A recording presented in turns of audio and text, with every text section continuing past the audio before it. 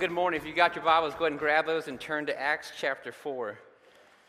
First, I want to address what you just saw. If you haven't been here in the last couple weeks, or if you're a guest today, you're wondering, what in the world was that? Right? Here's what that's been about. A couple moments ago, our ushers came by and passed plates to collect the morning offering. And yes, we know that's awkward, okay? We feel that. If you're a guest in here today and all of a sudden there's this place coming by and people are putting money in, you don't know what's going on, that's a really kind of nervous, awkward experience for you. And secondly, we believe that there are families in our midst who do belong to First Baptist North who don't understand what the Bible says about this. And so it's awkward for them, right? And so we have this idea presented to us in 2 Corinthians 9 that we do not give reluctantly or under compulsion, right? But we are cheerful givers. And to do that, we must understand what giving is about. And so in this, we believe that this facet of our service order, this passing the plates, creates kind of a resistance to the things of Jesus. Number one, if you're a guest, it kind of puts the walls up. It makes you nervous. It makes you uncomfortable before you even get to hear what Jesus says in His Word. And if you're a believer but you don't understand what's going on, then you're doing it for the wrong reasons. And both of these keep you from more and more of Christ. And we will aggressively pursue anything around here that keeps you from Jesus. Right? And so here's our strategy. Starting in January 2016, there's no more passing the plates in this service. Okay, so there's only 5 more times we're going to do that. And we're going to have boxes in place in the back for those who call First Baptist North home, those who are followers of Jesus Christ and understand the command to be given. That will be your place to worship. That'll be your act to do it there. Okay, but in order to help you understand why to do this, then we're going to take the next few Sundays and have these short little instructional videos to help you understand what the Bible says about giving. Right, and so we believe that at the end of this, we'll have a body of believers who more fully understand what the Bible says about this act of worship, and we'll have guests coming into our midst who will be more open to receive what the Word of God has because we haven't already made them nervous or uncomfortable before we get to this point in the service.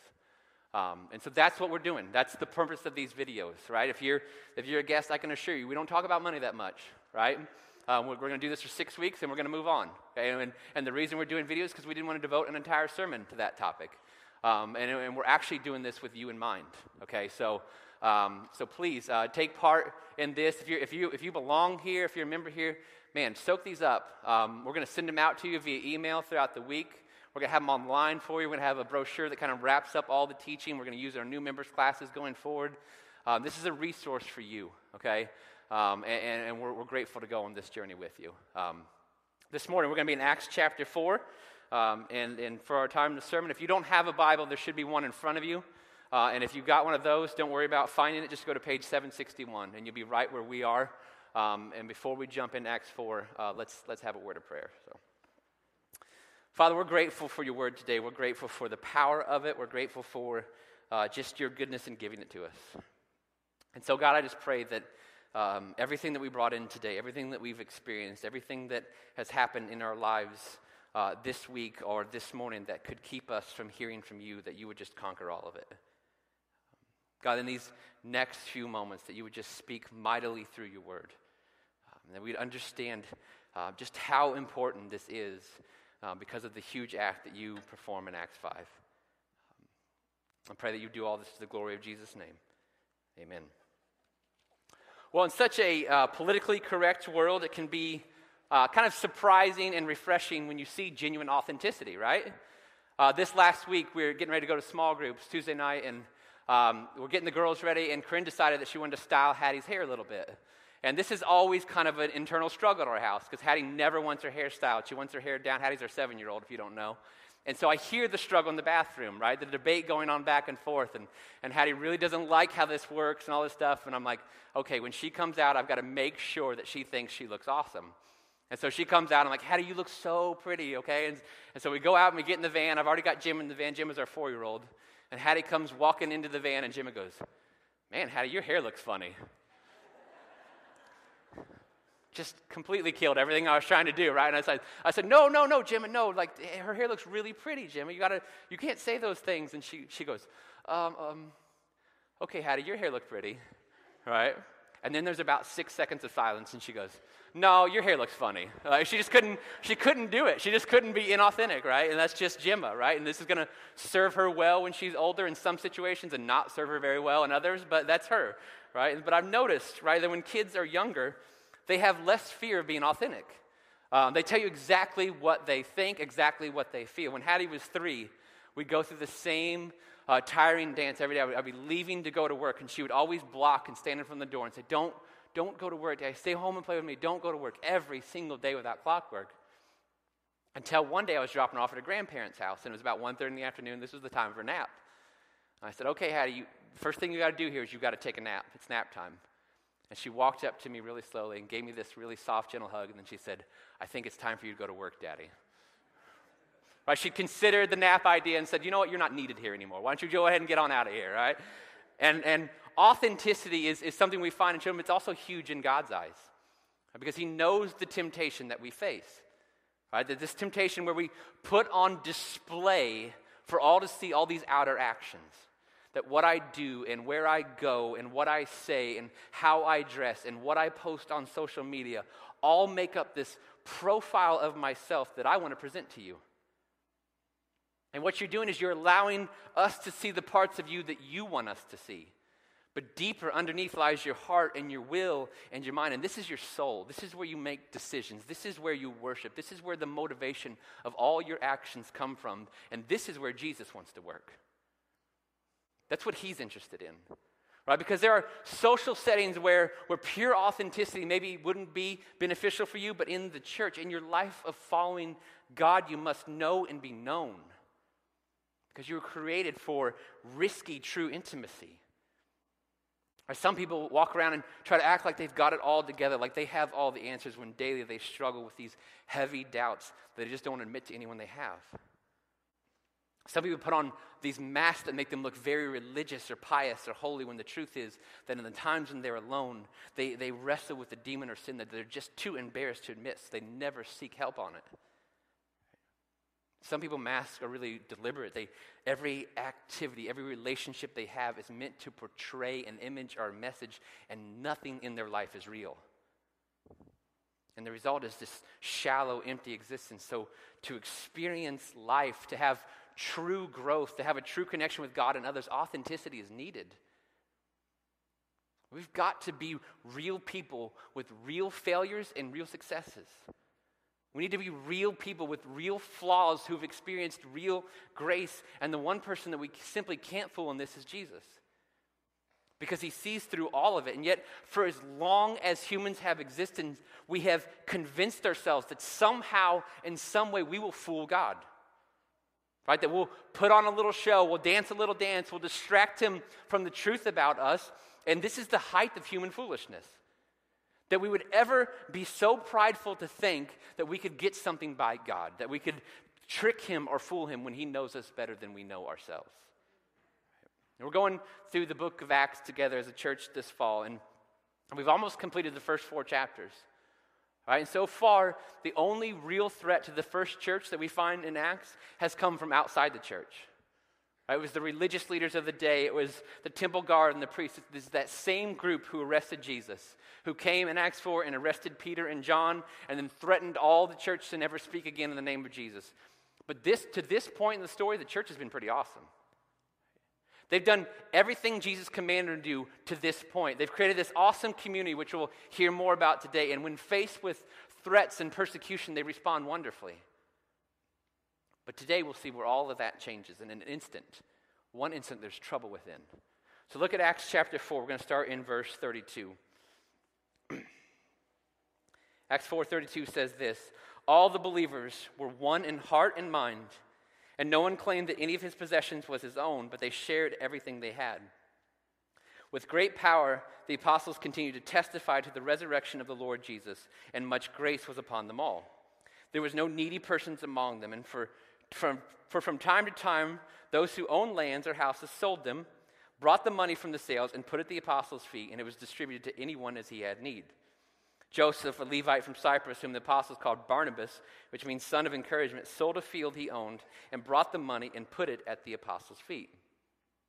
Okay, so Luke paints a picture here for us of this first church having this amazing unity. They weren't just unified in purpose and in direction and spirit. They were actually literally unified among their possessions.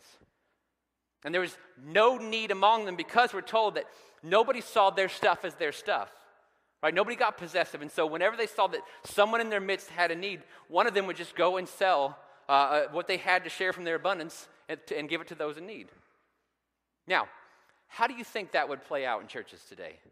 Let's think about, we have a benevolence offering that helps people in needs. We'd come up here and say, you know what, we've been made aware of some needs in our midst this week, so a couple of you need to go sell your cars and bring us all the money from that. Think we'd have a lot of takers on that?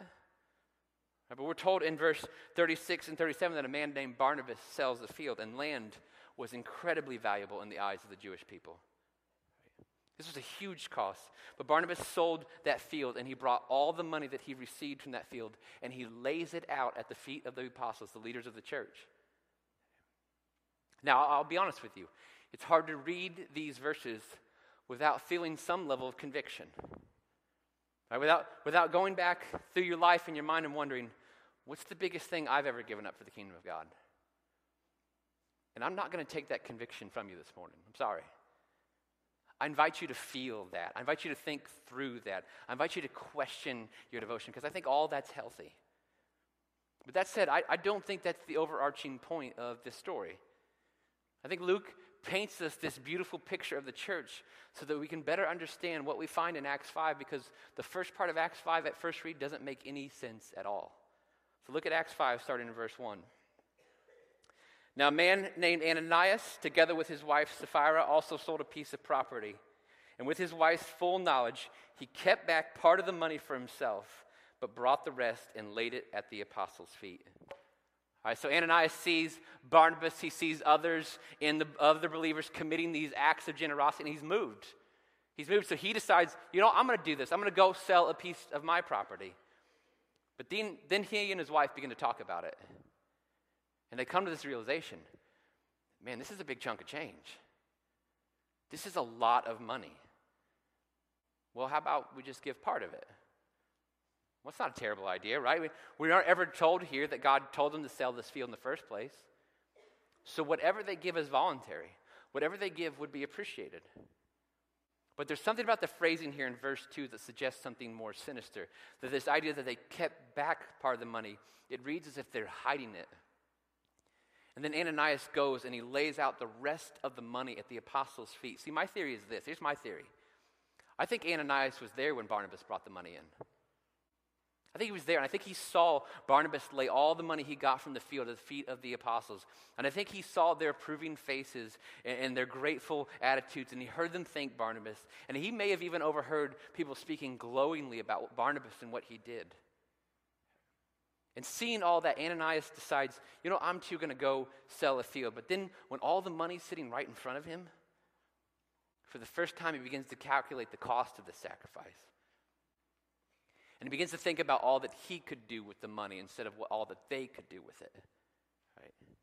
But you see, if he keeps all this for himself, there'd be nobody who thought highly of him. If he kept it all for himself, there'd be no praise. If he kept it all for himself, no positive attention or glowing speech would ever come his way. And so he comes up with a plan. Let's just give part of it, he tells his wife. There's nothing wrong with that. But you see, he still wanted to give the appearance of giving all of it. And so he mimics everything that Barnabas did.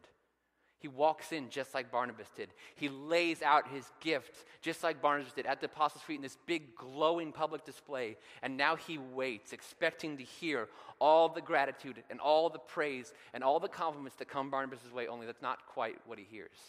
Look at verse 3. Then Peter said, Ananias, how is it that Satan has so filled your heart that you have lied to the Holy Spirit and have kept for yourself some of the money you received for the land? Didn't it belong to you before it was sold, and after it was sold, wasn't the money at your disposal? What made you think of doing such a thing? You have not lied to men, but to God. When Ananias heard this, he fell down and died. And great fear seized all who heard what had happened. Then the young men came forward, wrapped up his body, and carried him out and buried him. Man, that escalated quickly, didn't it? Instead of saying, Ananias, thank you for your gracious gift, you'll be blessed, Peter asked some questions. Ananias, tell me, how is it that Satan has so filled your heart that you would ever think of lying to the Holy Spirit? It's a huge question, one we'll revisit in a bit. But I love the really practical questions he asked him in verse 4. Ananias, wasn't this your land? And after you sold it, wasn't that your money? Who told you that you were going to have to give all of it? Why wouldn't you just come in and say, I want to give you a portion of it? But no, you came in and laid it before us as if you were giving us every last penny. You came in and put on the big show, and you didn't lie to us in doing that. You lied to God. And then Ananias is struck dead on the spot. He collapses right there in front of everyone and dies. And they don't mourn for him, and they don't weep for him, and they don't put on a funeral. Some young men come in, wrap him up, take him out, and bury him. Quick, clean, and final. See, nobody's told Sapphira what happened. And she's about to come walking in verse 7 and check out that exchange.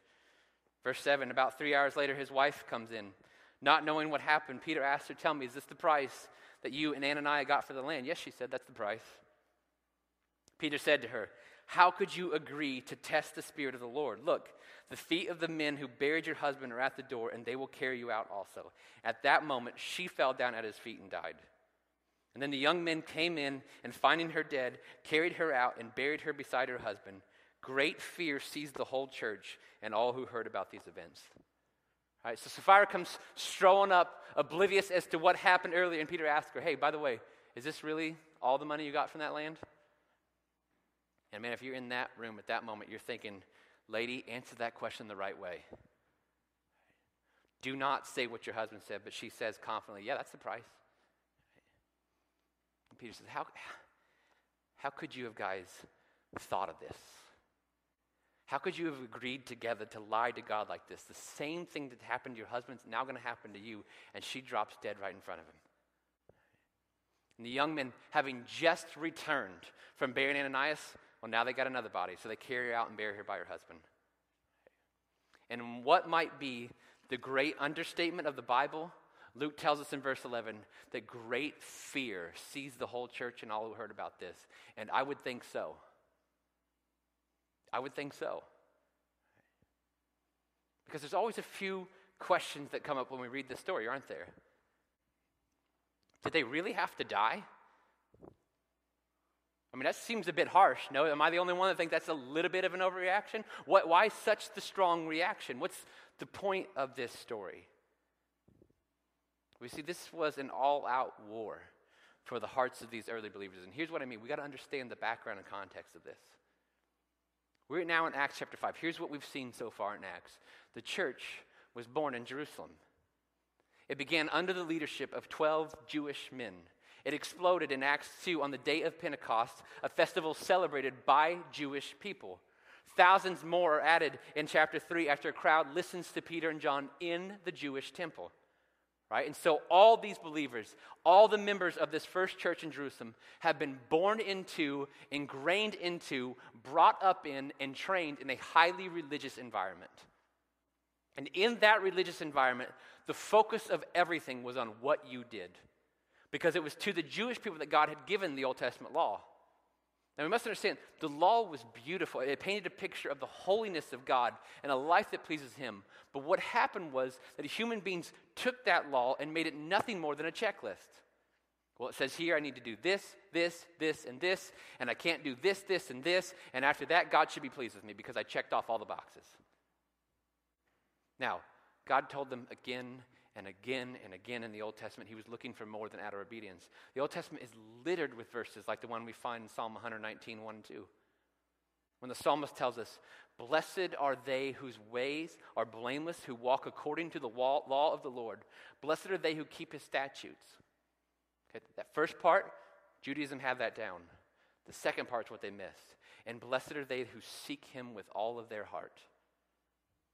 The psalmist is telling us, you'll be blessed by the Lord, not just by observing the law, though that's good, but you'll be blessed by the Lord by seeking after God with all of your heart. Later in Psalm 119 it says, I have hidden your word in my heart so that I might not sin against you. But the Jewish people missed this.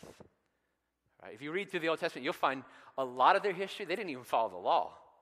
Right? And you see that they pay the price for that when Jerusalem's destroyed and they're exiled to Babylon. But what happens is that there's a passage of time after the exiles return and the temple's rebuilt and Judaism's back in place, and it's called the Dark Period.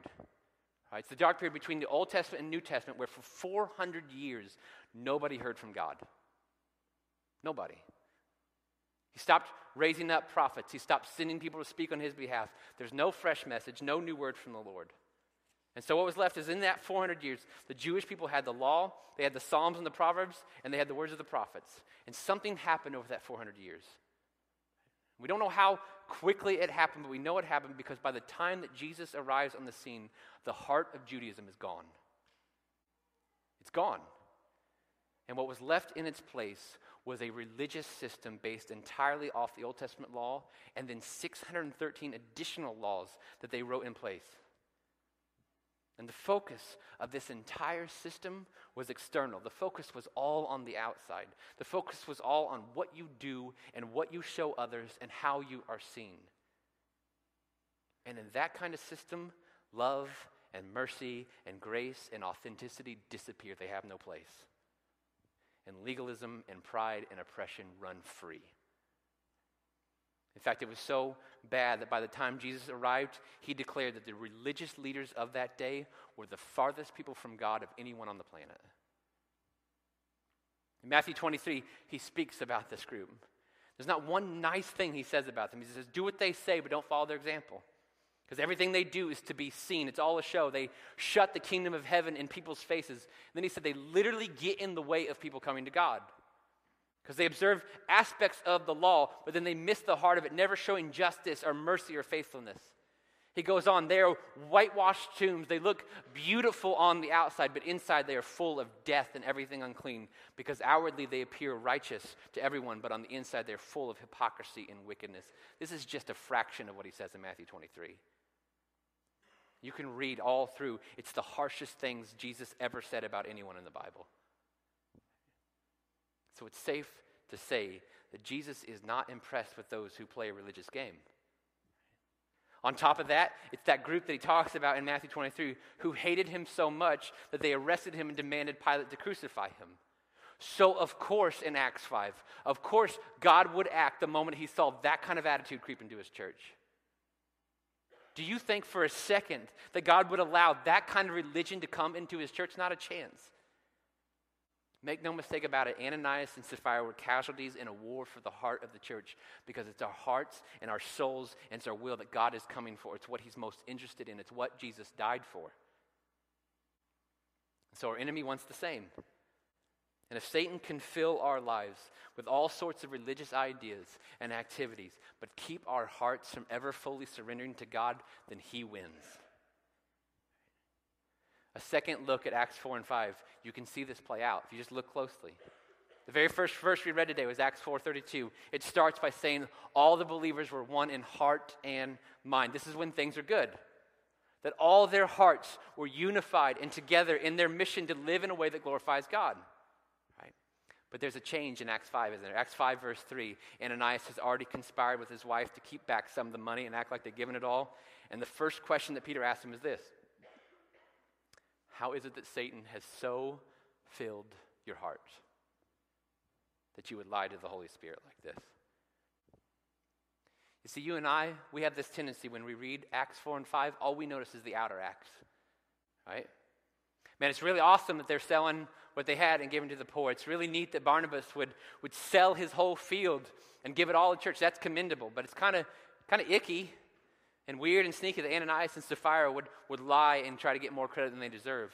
That's how we see it. That's how we read it. That's how we ingest and process the story. It's not how God looks at it. God is pleased with what he sees at the end of chapter 4 because all of their hearts are in the right place. And he is not pleased in chapter 5 because Ananias and Sapphira have given their hearts over to something other than him. And all action, all activity, all giving, all living is judged by God based on the heart that it comes from. Look at it again. Both Ananias and Sapphira sold a field they didn't have to. Both Barnabas and Ananias sold a field they didn't have to. Both Barnabas and Ananias took money from the sale of their field and gave it to the church when they didn't have to. Both Barnabas and Ananias voluntarily sacrificed from the church. One sacrifice was accepted by God, the other guy was killed. God did this and then included it in his word in order to give every church for all time this terrifying, violent image so that we would know it's not okay to play the game. Because you, everyone you'll ever meet who has ever lived has not been created to appease and satisfy God. That's not our purpose. And this is where we get so much wrong. Humans have bought into this lie for our entire existence that we can and are supposed to appease God. That we're to satisfy him, that I can satisfy his anger, I can satisfy his wrath by just doing enough good things. By just being spiritual enough, a nice enough person, I'll check off eventually enough boxes and he's going to be impressed with me. But the whole point of Jesus on the cross made that irrelevant. Make no mistake about it, we still get our messages confused. We still keep a lot of the focus on what we do because it's easier to see. We still zoom in on treating the symptoms of our disease rather than the disease itself. Growing up, I grew up in the church culture. I grew up in American Christian culture, and I began to pick up on some things, right? I began to form in my head a list of what good Christians do based on how it was presented to me. And this is what I ingested as a young person. Good Christians go to church. That's what you do. That's what good Christians do. Good Christians give some money. Good Christians look the part. They dress nice. They part their hair, right? Or they tuck their shirts in, whatever it is. Good Christians avoid ungodly things. Right? Good Christians don't sleep around. They don't get drunk. They avoid certain types of entertainment. Good Christians pray and read the Bible, or at least they tell people they do. And then that's it. That's the list. You go to church, you give money, you look the part, you read the Bible occasionally, and make sure there's no big public embarrassing sin in your life, and you're a good Christian, and everyone will recognize that and affirm it in your life, and they'll speak glowingly about you at your funeral. But the thing about it is, there's a group in Jesus' day who did all of that. A group who kept the Sabbath holy and were in the synagogues and temple. A group who followed all of the rules. A group who looked the part. A group who always gave their 10% to the temple. A group who had no public embarrassing sins in their lives. And it was the group who killed Jesus. And it was the group that Jesus said kept people from coming to God. And it was the group that Jesus said were full of nothing but death and hypocrisy on the inside. And of course this makes sense. Think about this in human relationships. Okay. I've used this illustration before a few years ago, but I think it makes most sense here. Let's say I bought Corinne flowers tomorrow. I bring them home to her. She's like, oh, that's nice. What were these for? I said, well, it's been 7-8 weeks since I've done something nice, so the calendar said to do it. Right? And the rest of the night, I didn't talk to her. I didn't invest in her. I didn't ask her about the day. I just sat on the couch, watched the game, ignored her completely because I checked off the good husband box for the day. Does she even want the flowers anymore? No, because the flowers are supposed to be expression of love and unity and intimacy, right? And this makes total sense in our human relationships, but we think that that's how we can treat God. Check off box, check off box, check off box, and ignore him with our hearts. We must get this right. We must understand what God is actually looking for from us. And it's not a checklist. It's not an observance of rules. God wants our hearts in all of them. And he moved in such a terrifying way here in Acts 5 because he understood the stakes. He knows what happens. He knows that 2 tragic mistakes have occurred since the beginning of time. And the first is this. The first mistake is that people confuse religion with God and they walk away from both. What they find religion to be is empty and powerless. They recognize that following a list of rules changed nothing about them, and so they walk away. The second mistake is the exact opposite, and it's just as damaging. Because the second mistake is that some people play the religious game all the way to hell. And all the while, they thought they were good. Because their spiritual resume was just so impressive. Jesus talks about this in Matthew 7. He talks about at the end of time, he said these people will stand before him and they'll say, Jesus, look at this, man. We prophesied in your name. We cast out demons in your name. We did all these miracles in your name. Look at all this stuff we did, Jesus. And Jesus tells us that he'll say to those people, get away from me, you evildoers, because I never knew you. And the reason is that we were not created to appease or satisfy God. We were created to worship and adore and glorify and make much of God. And that can only happen when he has our hearts. You must know that God will not judge you based on what you do. He will judge you based on why you do it. You must know that God is not looking for you to be religious. He demands that you give your life, your whole self, your heart to him. And he paid a dear price for it. He sent Jesus to die to pay the penalty for our sins because he knew we couldn't do enough. He knew religion wasn't the answer. And then Jesus rose from the dead and offers us eternal life if we repent, which means that we turn from living for ourselves. We turn from trusting in ourselves and in our goodness, and we turn and give our lives wholly and completely to him. Now he forgives me, and now I have eternal life. Now he has control. Now I live to make much of him. That is the transaction. And if you're here this morning and there's anything in your standing with God or your relationship with God that you are banking on what you've done, and you're sadly mistaken. Let Ananias and Sapphira show you the emptiness of that. Don't keep walking in that air. Surrender your life to Jesus Christ. Lay down your efforts. Tear up that spiritual resume and give him your heart. It's what he demands. It's the only thing he'll accept. Let's say you are a follower of his today. Then, man, look through your life. Ask God to search your heart and see where your walk with him has become about you. Where is it that you feel the most pride? Where is it that you honestly do things just to be seen? Where is it that you are performing acts in your life because you believe that you are earning God's favor or putting him in your debt? Where is it in your life that your heart wants to glorify you and not him? And if there's anywhere in that, if he's pointing his finger on anything in that this morning, repent of that. Let Ananias and Sapphira sound a warning bell, loud and clear, for all of us to hear. We cannot play the religious game. It does not end well. We must give our whole lives, our whole selves, our whole hearts fully to Christ, and then glorify him alone. Let's pray.